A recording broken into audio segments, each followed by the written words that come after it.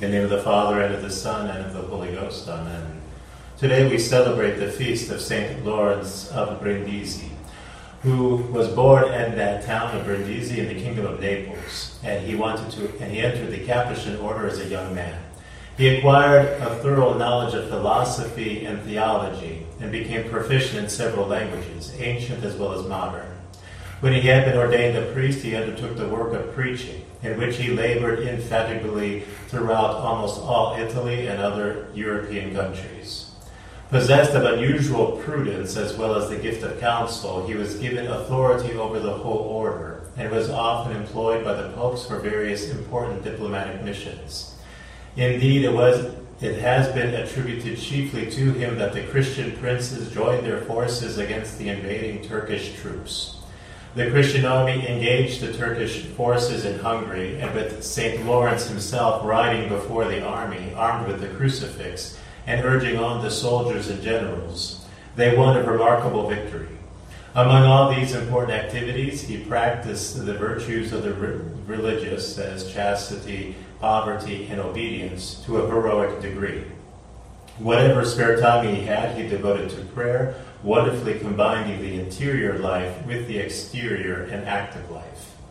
Finally, he died in 1619 at Lisbon, in the line of battle, as it were. He had been sent there by the people of Naples to put their case before the King of Spain as a forceful pleader for Christian freedom and justice. He left many writings devoted to the defense of the Catholic faith against heretics and to the explanation of sacred scripture. Pope Leo XIII enrolled him among the saints, and Pope John XXIII declared him a doctor of the Universal Church. We see from the life of St. Lawrence of Brindisi a way of bringing harmony between different aspects of the Christian life. Already he had a harmony between the contemplative life and the active life. Already as a Capuchin monk, he would spend much time in prayer and meditation. But also he, because of the gifts that God had given him of prudence and counsel, he would be sent to do different activities for the good of all the church and also for Christendom. Like when the Pope sent him as their legate to different princes to bring about a certain peace amongst them, and also that they unite against the common foe, which was at that time the Turkish armies that wanted to destroy Christendom and impose Islamic rule over all of Europe. The other aspect where he brings harmony is his defense of the faith. Not only does he write and preach defending the truths of the faith, but he also didn't hesitate to participate in military action and also in the judicial pleadings to civil authorities to safeguard the rights of the faithful in the practice and belief of that faith. And so we can take from his life that we ourselves should mix prayer with the duties of our state of life, that we shouldn't just think only of the active things, but also to lift our minds and hearts to God frequently, and thereby combine both prayer or contemplation also with the activities that we have in our lives to do well the duties of our state of life, to accomplish the designs that God has in his divine providence for us. We also can imitate him in that harmony in being knowledgeable about the truths of our faith. By studying the different writings of the saints, we could even read some of the things that St. Lawrence wrote, in defense of the faith, and also to enlighten our minds also into the meanings of sacred scripture.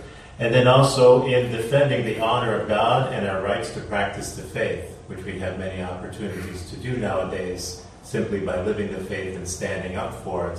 But we will be giving good witnesses to Christ, and often it comes at a certain sacrifice, which if we mingle that with prayer, God will give us the grace to sustain it. He is also a saint not only for us to strive to imitate in bringing that harmonious blend between the contemplative and the active life, and also in the defense of the faith, but also that we should implore his intercession. As we know from Catholic teaching, there is the communion of saints, and that those who are in heaven, who see already now the beatific vision of God, can present our petitions before the divine majesty in heaven, so as to bring about the answering of our prayers. And so we can turn naturally to St. Lawrence of Brindisi to ask him his intercession for the safeguarding of the faith, that God raise up those to defend the faith against the many attacks of heresy, of unbelief that now are prevalent in our day, and also to fortify those who are already fighting the good fight in that regards, and also to come to the protection of the Christian faithful so that they might have the rights always to practice their faith in peace and harmony. And of course to implore his intercession for our own selves, that we seek after that harmony between our prayer life and also our duties, our activities throughout the day. And so on this feast of St. Lawrence of Brindisi, let us implore his intercession for these petitions and strive also to imitate him, to give him that honor by striving to live the virtues that he gives a wonderful example of during his life. In the name of the Father, and of the Son, and of the Holy Ghost. Amen.